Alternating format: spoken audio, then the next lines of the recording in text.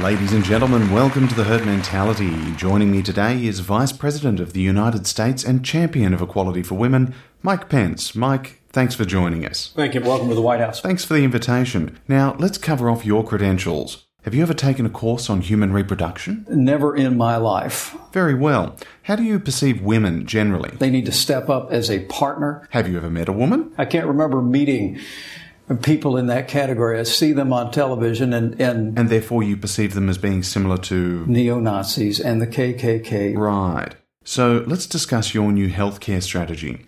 Does anyone in your administration know what a vagina looks like? I think it's yet to be seen. And where are you expecting to find one? At the tip of the spear. What threat does the female genital region pose to your people? That region is home to 20 different terrorist organizations that are recognized by our national government. That sounds claustrophobic. The Pentagon in June made a request for some nearly 4,000 troops to deploy in the region. That strikes me as being along the lines of sexual assault. We need to come together around our soldiers. We need to come together around our most vulnerable. Wow.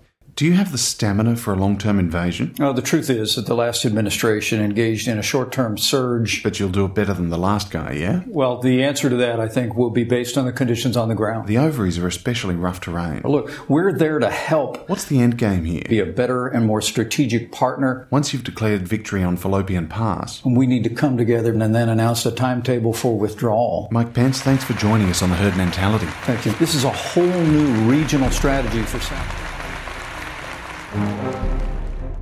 So we have a bit of an informal event on Friday night, it's a welcome event at the Occidental Hotel at the corner of... Let's see what it is.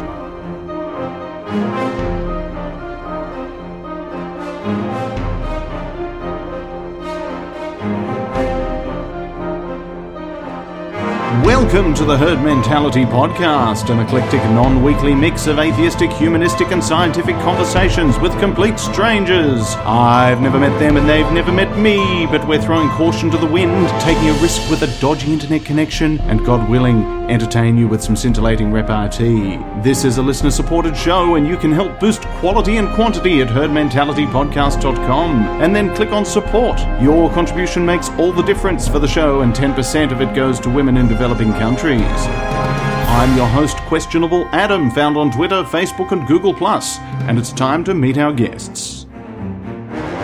And ladies and gentlemen, welcome to the Herd Mentality. Joining me today, I've got Jonathan Tweet. Welcome. Thank you. It's nice to be back.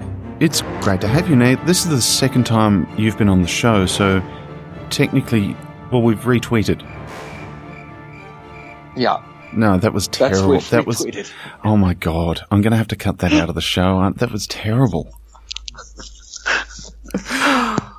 Well, I mean, people have been making fun of my name ever since I was little, so it's nice to hear a new one. It could be worse. You could have a surname like Reeks.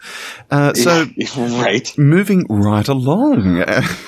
So there's a couple of things that we need to sort of cover off and bring people up to speed on, and then we've got a couple of little side projects that you've got going on. So we'll kick off with the debate that you recently had with Richard Carrier. Tell us when, where, how, and why. Sure. So Dr. Carrier was coming through the area and contacted the Seattle Atheists. I live in Seattle. The Seattle Atheist organizers know that I'm a big proponent of the historical Jesus, and so we set up a debate. I sat there with Carrier for an hour and a half. We talked about historical Jesus. We had a moderator. And this is one of the things we call an honest debate. So with the Seattle Atheists, a friend and I are doing a series of debates where we try to get past the regular problems that debates have where people talk past each other.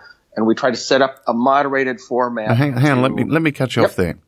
Go ahead. No, sorry, I was kidding. As the moderator, moderating is difficult. So we didn't hit on all cylinders, but I think it was in a lot of ways a more interesting debate than you often get. So, for example, Carrier and I talked about what we agree on, what in the scope of things and in the scope of Jesus scholarship, while we're going to spend a lot of time disagreeing, what are the points that we have in common? And You can see the video now. It's live.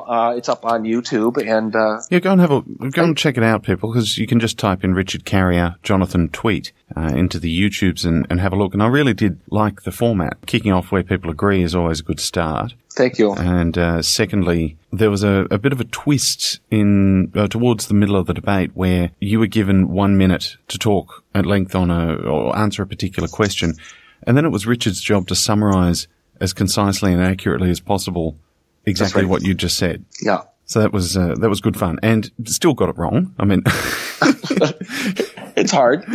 But his position is what exactly? So he's what you call a mythicist. He thinks that there was no historical Jesus. In particular, he says that the original Jesus cult was based on an angel, the idea that there was an angel named Jesus who was killed or, crucified in outer space is the term he likes to use, and that the Gospels, when the Gospels talk about Jesus living on earth, that was all just sort of an allegory, and everyone understood it was just an allegory.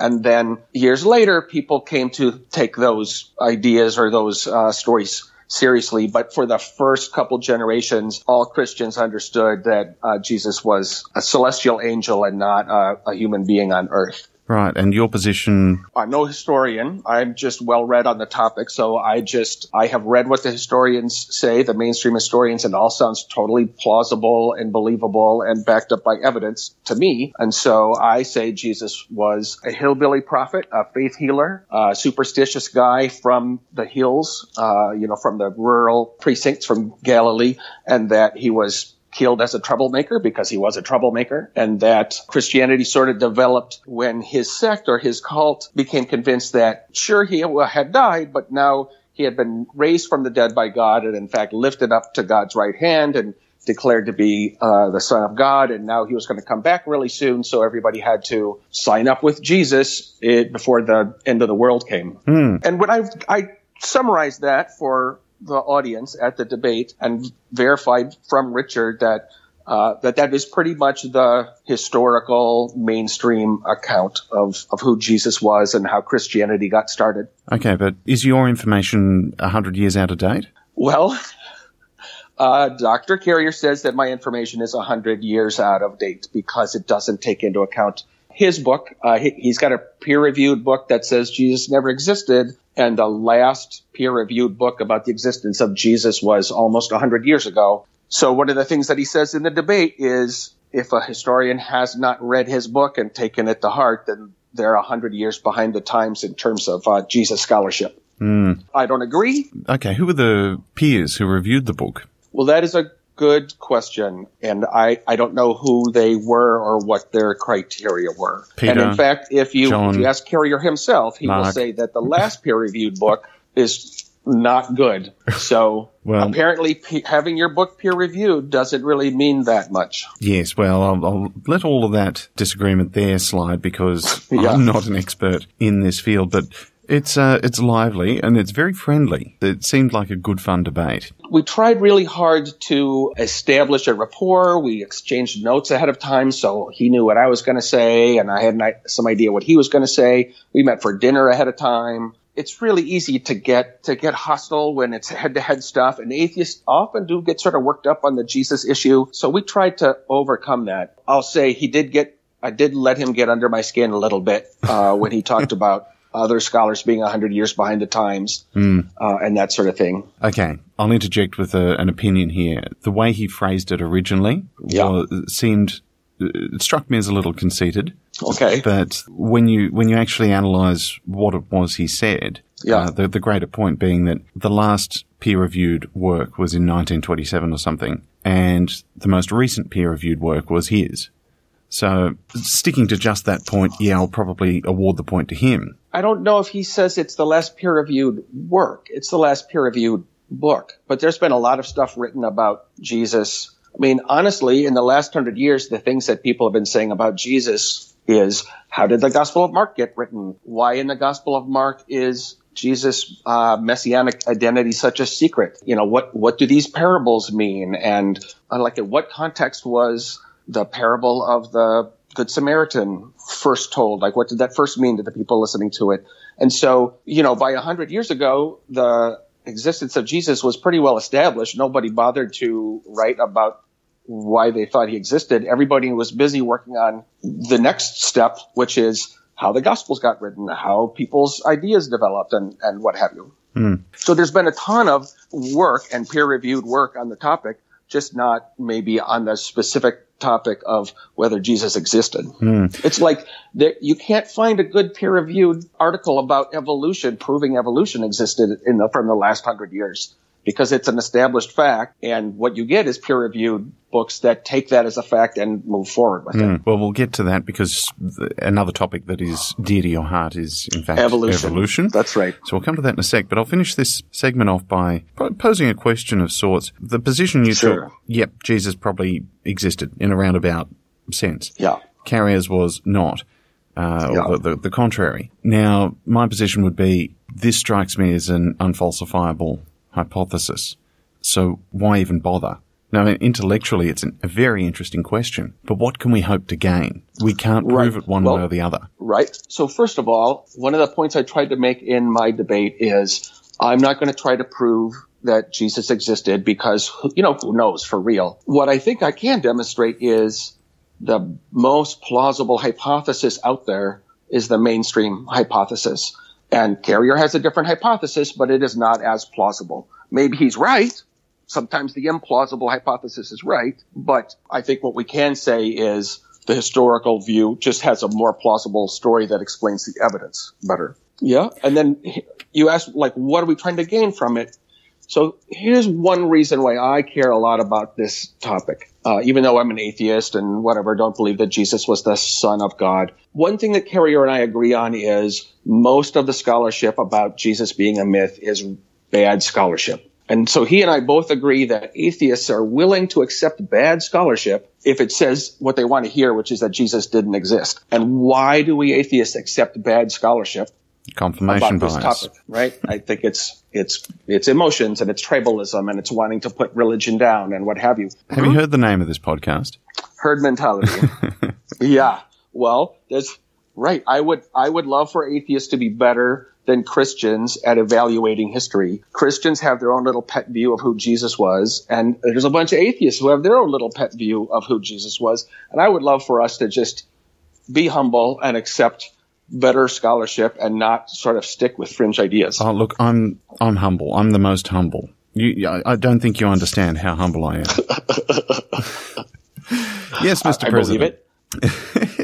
So, go and check out that YouTube debate by punching in Richard Carrier. Don't punch him in, just type in his name, and Jonathan Tweet. So, Jonathan, a couple of other projects that you've had going on for some time now, one being Grandmother Fish is now taking the fight to Italy itself. Yeah, that's right, the home of the Pope and everything. So this is my children's book about evolution, and it has just, here in October, debuted in Italy with an Italian translation. And honestly, it's funny to talk about the Pope or what have you, but the Catholics have been remarkably accepting of evolution once the science was in and it was clear that there's no denying it. They got on board. And this book available at all good children's bookstores? It is. It's available from Macmillan. I originally self-published it back in 2015, but it sold out, and Macmillan picked it up. And it's at least available on Kindle in Australia, and I believe at some point there's going to be physical versions also going to be on the shelves there. Fantastic. Now, just on the Italian thing, with the little fish character in the book, how did they, when they translated it to Italian, how did they get the little fins to gesticulate? And no. Okay. Yeah. Well, that would be like, grandmother fish can gesticulate. Can you gesticulate? Yeah. That's a whole different, free translation of the Italian stereotype. Yep. Too early in the morning on a Saturday. I'm still waking up. That's 3 terrible jokes for 3. I'm on fire. In terms of card games, you've knocked together Clades. Tell us what Clades is about. Sure. So when I was doing research for Grandmother Fish and trying to really make sure I understood evolution, I came across this idea of what a clade is. And a clade is a complete branch of of the evolutionary family tree. So like all mammals together are a clade. And clades are nested within clades. So humans are a clade, and humans are together with other apes in a clade, and humans and apes are together with all the monkeys in a clade, and we're together with all the animals in a clade, and so forth. It's a super powerful idea that creationism sort of can't touch. Once you understand how clades work, it's so easy to understand how things evolved and how things are related and who has what kind of common ancestor. So it's a really exciting concept, and I want to get it across to kids. So I came up with a card game where you match animals. All the cards have cute animals on them by the same artist who did Grandmother Fish. And then one of the ways that you determine whether cards go together in a match is by determining what clades they're in. So there are arthropods, that's a whole clade. There are sauropsids, so that's all reptiles and birds together form a clade. And then mammals are another clade. So those are the three big clades in the game. And we raised so much money on Kickstarter that we were able to do not only the clades game, our original plan, but also clades prehistoric. So that's all prehistoric animals. That's, dinosaurs and these giant sea scorpions that were some of the largest predators ever. And so that's really exciting. I love prehistoric animals and have since I was a kid. With good reason. And kids love dinosaurs. So where could people with kids wanting to teach evolution through this mechanism, where can we get a copy or a copy of a game? Where can you get, where can you buy this game? Atlas Games is our publisher that is here in the United States, and they have been doing hobby games for 25 years, more than that, almost 30 maybe. In the same place that you're going to be able to find, the other hobby games that they do, like Gloom and Murder of Crows and what have you, you'll also be able to find clades. Right now, Karen and I are turning over the image files to our printer in China, so it's not going to be available until, early 2018 sometime. And then it will just be in the regular game channels. Very well. Do you have a centralized website where we can go and check all your work out? So that's right. Grandmotherfish.com. It's all about Grandmother Fish. It's got a whole page devoted to clades. It's got links to, the great videos that we did for our Kickstarter and so forth. Fantastic. Very well. Well, Jonathan Tweet, thank you very much for coming on the show. Yeah, thanks very much for having me, Adam. I appreciate it. Herd mentalists, me. It's Questionable Adam here, communicating to you in the past from Skepticon 2017 on the 19th of November in 2017, because it's Skepticon 2017. Now, from your perspective, it's only about a month away, but from my perspective, I can tell you it's not going as planned, because so far Eli's been arrested for indecent exposure, Tom lost to Cara Santa Maria in a fist fight, and Noah's trying to convince a preschooler that global warming's a hoax. I thought it'd be fun to hang out with the crew from Scathing Atheist and Cognitive Dissonance, as well as a bunch of awesome speakers that you can find at thinkinc.org.au/Skepticon-Australia. But it's gone off the rails. Now, I'm about to record a live herd mentality here, so I've hit the social lubrication pretty hard to just take the edge off all the turmoil. But you can come and join us. It's not too late for you in the past to order your tickets and help us avoid this dystopian future by bringing your common sense. In this episode, the herd mentality is supporting Alba in Dominican Republic, Salome in Georgia, Zeruhi in Armenia, Marine in Armenia, Ines in Nicaragua, and Gvansa in Georgia. And all of this is done at kiva.org to help women in developing countries to further their education. And all of that's made possible by supporting this podcast in the past at patreon.com/herdmentality. And above all, I love you. I really, really, really, really love you.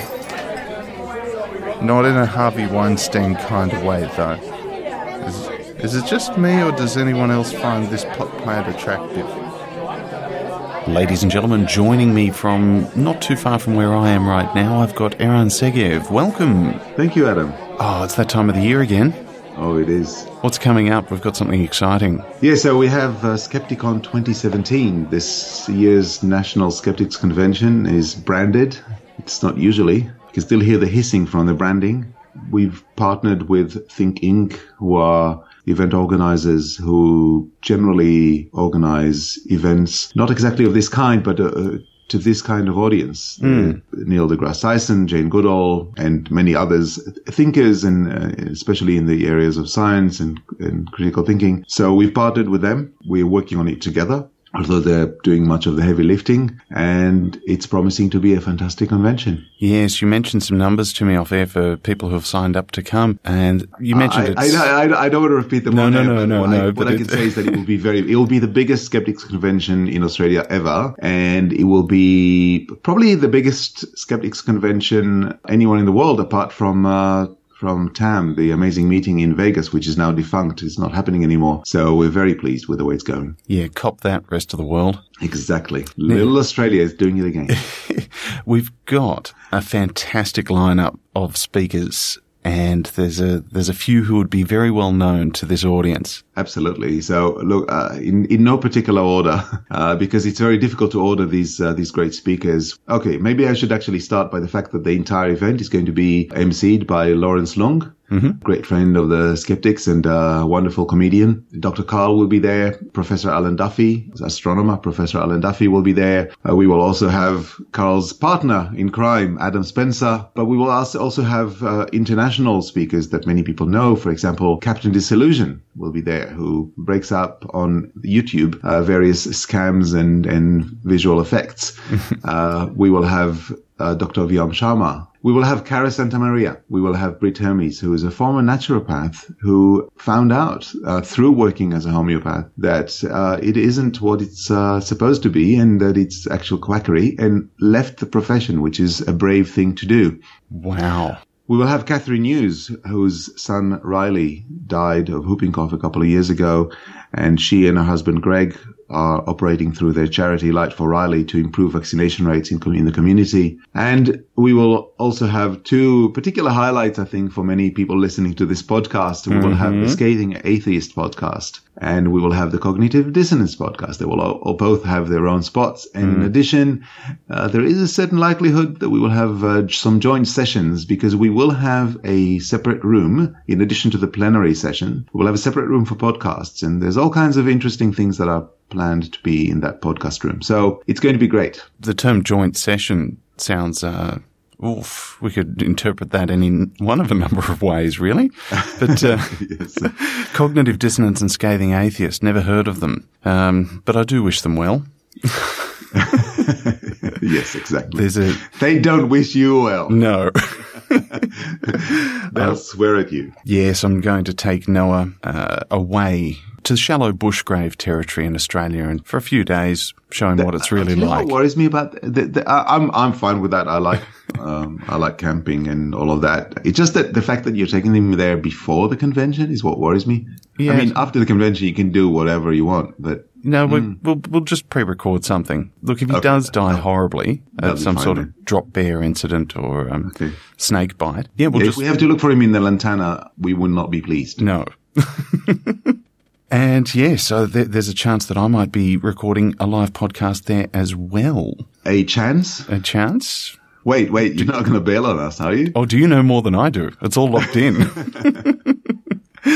Yes, we'll be doing a live herd mentality, and I'm thinking of doing some sort of sketch at the end, some sort of Raygate arrangement at the end live, which could end terribly. It's never been done before. We'll see what happens. I'm sure it'll be great. And there's a dinner on as well, I understand. Yes, so there's two sort of outside events. One of them is an informal welcome event on the Friday night, which will be at the Occidental Hotel, which is on York Street opposite Wynyard Station. That will be just informal, be some drinks and food and just a great socializing event ahead of the convention. We hope we'll to see everybody there. Well, probably not everyone from because there's no room for everyone, but we hope to see a lot of people there. Definitely a lot of the people who usually attend Skeptics events. Then on the Saturday night, we have the events, the regular gala dinner, which we always have on Skeptics conventions. It's always a special event because this is where we announce the awards from the Skeptics, the Skeptic of the Year, the Fred Thornett Award, which is called the Thornett Award for the Promotion of Reason. We have, of course, the Ben Spoon Award, and we announced some other things. The Ben Spoon Award is a particular favourite of mine. What's the byline for that one? For the perpetrator of the most preposterous piece of paranormal or pseudoscientific piffle. It's such a great award, and there's always contenders. I would like to think that Senator Malcolm Roberts will be up there. Although, the thing is with politicians, we've been discussing this, and politicians are easy pickings. That there's always, politicians are just so egregious nowadays because that's what they do to be in the news, and because of the way the political system is, that we're always going to be able to find one. In fact, there's never a shortage of candidates for the Ben Spoon Award. We also have to admit that we don't take it that seriously. We, in the sense that nobody's ever collected the award. We don't expect they would. We actually don't, we have just one award and we add the name to the base of the award. But it's an important award. It's important to recognize somebody who's done something that's particularly egregious. I'm actually more, the award that I like most is the Fred, which is the full name of the award is the Thornett Award for the Promotion of Reason. We call it the Fred because it's named after Fred Thornett. That's an award that's given to a member of the public or somebody outside the skeptical movement who has done most in the past year to promote critical thinking and reason.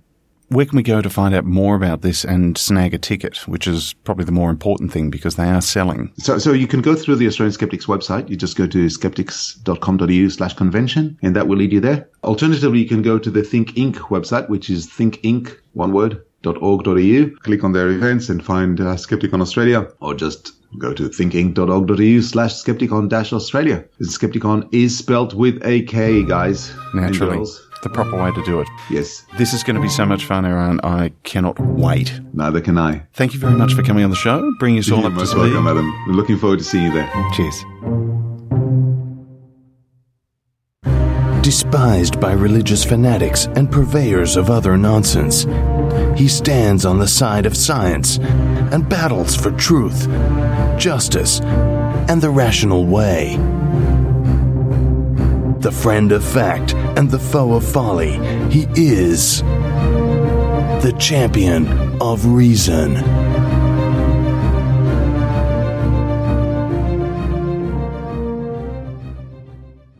It was September 12th of 2016. The general election was just 2 months away. Hillary Clinton was heavily favored to defeat Donald Trump, but the Donald seemed to be having a great time with all of the attention he was getting.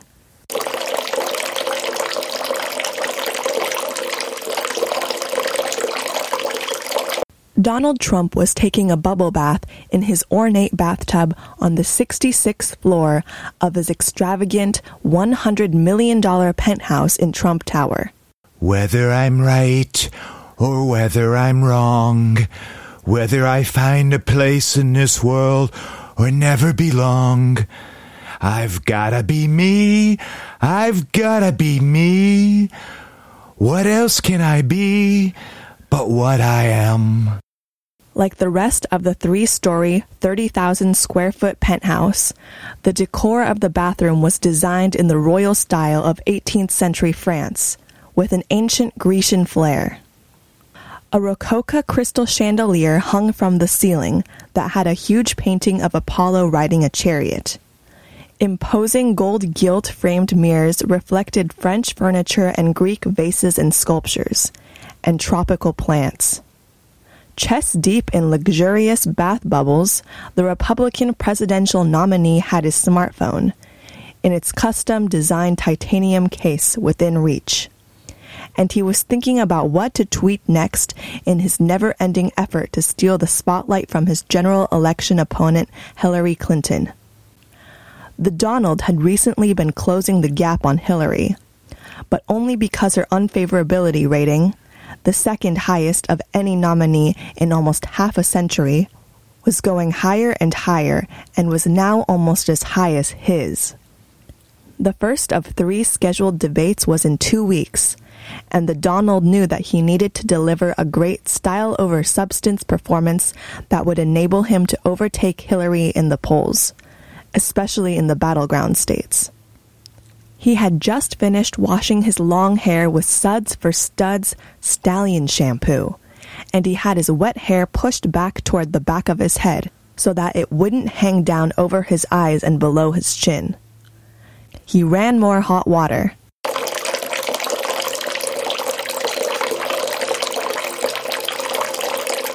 And then reached for his gold-rimmed pewter goblet and took a drink of Diet Coke.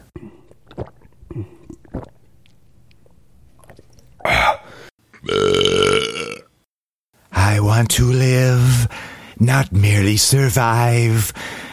And I won't give up this dream of life that keeps me alive. I gotta be me. I gotta be. A blue towel suddenly hit him smack in the face. The champion of reason moved quickly across the marble floor and had the point of his sword at the Donald's throat before the towel fell from his face and into the bubbly bathwater. I wouldn't shout for help if I were you. With his hair now hanging down to his left shoulder, the Donald reached for his phone, but the champ deftly knocked it into the bubbly bathwater with his sword. The Donald tried to retrieve it. Leave it there, the champ said with the sword back at the Donald's throat. The Donald gulped. Do you know who I am? Yes. He pushed his hair back. How did you get in here? Scientifically, and it was relatively easy. You'll never make it out of here. That I can tell you. You're wrong. You're wrong about a lot of things. You're a buffoon. The champ grabbed a chair designed in the style of Louis XIV and brought it beside the bathtub. Ah, Louis XIV, the Sun King. I call him Screwy Louis, and I call you Trump the Chump. What do you want? Lean forward and put your hands behind your back. What are you going to do? The champ took handcuffs out of his pocket. I'm going to prevent you from trying to do something that you would regret, he said, and then he handcuffed the Donald.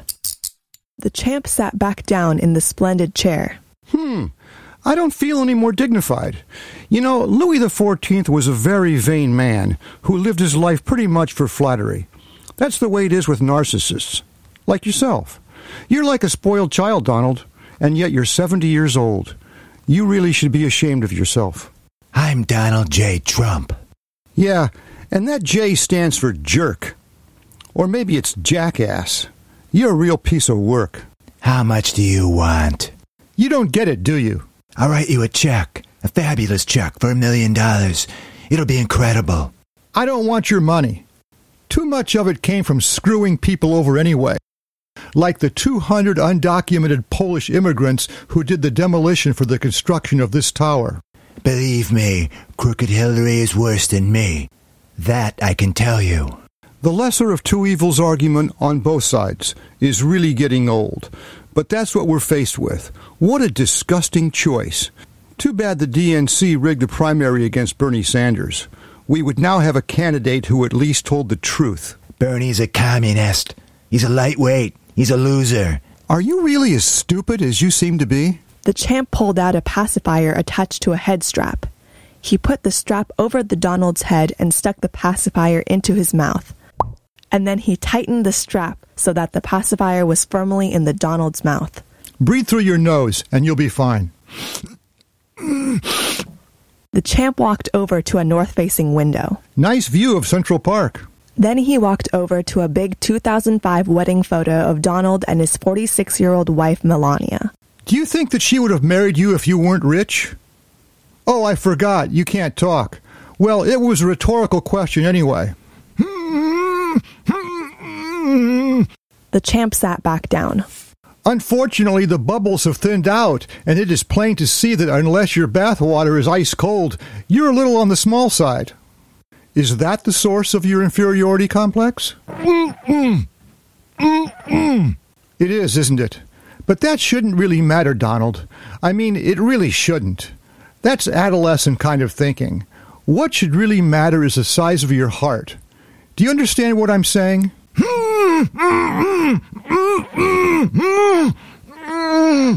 My guess is that I'm not going to be able to get to you. You just might be too far gone. But I want to at least give it a try. That's why I'm here. So, Donald, this is what I would like you to do.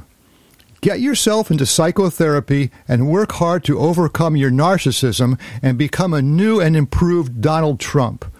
Then tell the Trumpsters that you have finally matured enough to realize what a fool you have been and that they need to take stock of themselves and wise up as well. You could become a model, Donald, and I'm certainly not talking about the kind of model that your wife was. I'm talking about a role model. You might have to walk away from luxury, sort of like Siddhartha Gautama did, although you probably wouldn't have to take it to such extremes, since I can't quite picture you living an ascetic lifestyle.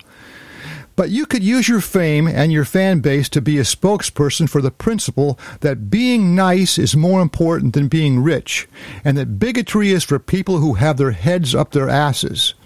There's certainly no shortage of bigots out there. And the last thing we need is for a demagogue like you to get them to come out of the woodwork and unite, and enable you to get enough electoral votes to win the election. I want you to join my cause and appeal to people's rational faculty rather than to their emotions, and provide facts instead of foment fear, for their own good as well as for the good of the country. The champ leaned over. Take a good look at my eyes. I don't always wear a mask, and I'm a master of disguises. I'm pretty good at voice impersonation, too. The champ winked at him. We'll meet again. The champ stood up and sheathed his sword and walked to the door, but he turned around. Oh, there's something else I would like you to do. The Donald raised his eyebrows as if to ask what it was. Take singing lessons. You need them. Au revoir. As soon as the champ was gone, the Donald frantically got himself to his feet and stepped out of the bathtub.